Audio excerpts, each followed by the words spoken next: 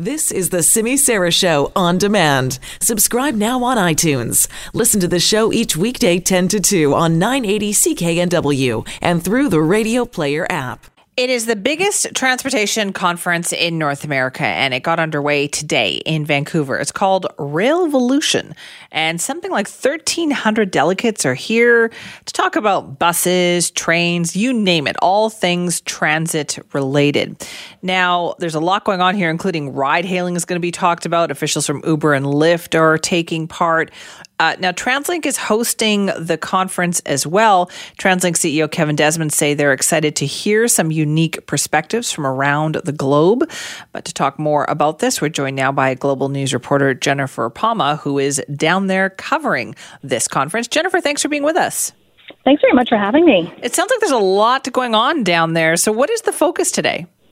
Yeah, they're talking literally about everything. The main focus, they say, when I asked their CEO, Dan Bartholomew, with Railvolution, he says they want to make it not only just mobility talk, but affordability talk, which, of course, we just can't get enough of that around here in the metro area, talking about how to get somewhere fast and how to do it in a nice, affordable way as well and have a nice lifestyle. So they're discussing all of that here, as well as just right down to biking, even how to set up paths, how to city plan.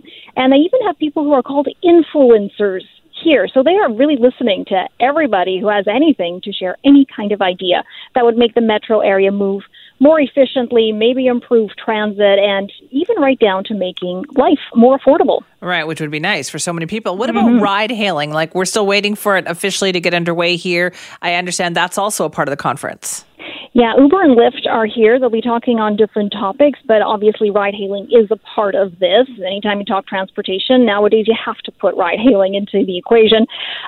We are currently waiting to hear if Uber the representative here will speak to us, because no one's really been talking about what happened since the cab industry put in that request for a judicial review. They filed papers in court. So they're waiting to see if they can talk to us about it. However, when I spoke to Kevin Desmond, TransLink CEO, about that this morning, I did ask him if TransLink is worried at all about ride-hailing. And he said, you know what? As long as they're willing to not poach our riders and they want to partner with us, we are more than happy to partner with them, especially since, as we all know, TransLink, Friday, Saturday night, there's no service after 1 a.m. Yeah. And if you're downtown, you need to get home. How do you do that? It's pretty tough if you want to have some kind of public transportation. There isn't any. So ride-hailing would definitely fill that in for them, and he recognizes that. And he says as long as they're willing to work with them, he's willing to work with them as well. So interesting, we'll because that's something that we've talked about congestion when it comes to ride-hailing, but I hadn't really thought about the part about that might actually cut into TransLink's ridership, because they've seen ridership going up and up and up, right? Right. That's what I thought, too. I was like, I hadn't even considered that, but I guess so. If you can get around town for anywhere from $9 to $20, depending on many factors, obviously, but for a reasonable amount, and you get driven right up to your location, that might take some people away from transit for sure. So he is willing to partner with them, but again, he wants to make sure that it's equitable, profitable, and workable for everybody. And how much of this conference is TransLink actually a part of? Well, they're one of the co-hosts here, along with the IBI Group, who is an engineering structural company, from what I understand. So they will be taking part. Kevin is on several of the panels, as far as I can tell, and he will be talking on various things, from building close to SkyTrain stations to how they should look and where they should go. So they have a pretty big role here, as well as local mayors, and even an MLA is here today speaking. So everybody's got something to say. It's the first time it's been held outside of the United States. It's its Canadian debut. Really? And they did recognize that Metro Vancouver is probably an ideal location for them to come and visit. And while it kicked off today, they've actually been here since Saturday, just kind of looking around the area and doing all the tourist hotspots, if you will. Oh, okay. So you talked about affordability there. We know that's a big problem here, but is that something that, like, when the conference talks about it, other cities also deal with the similar issue?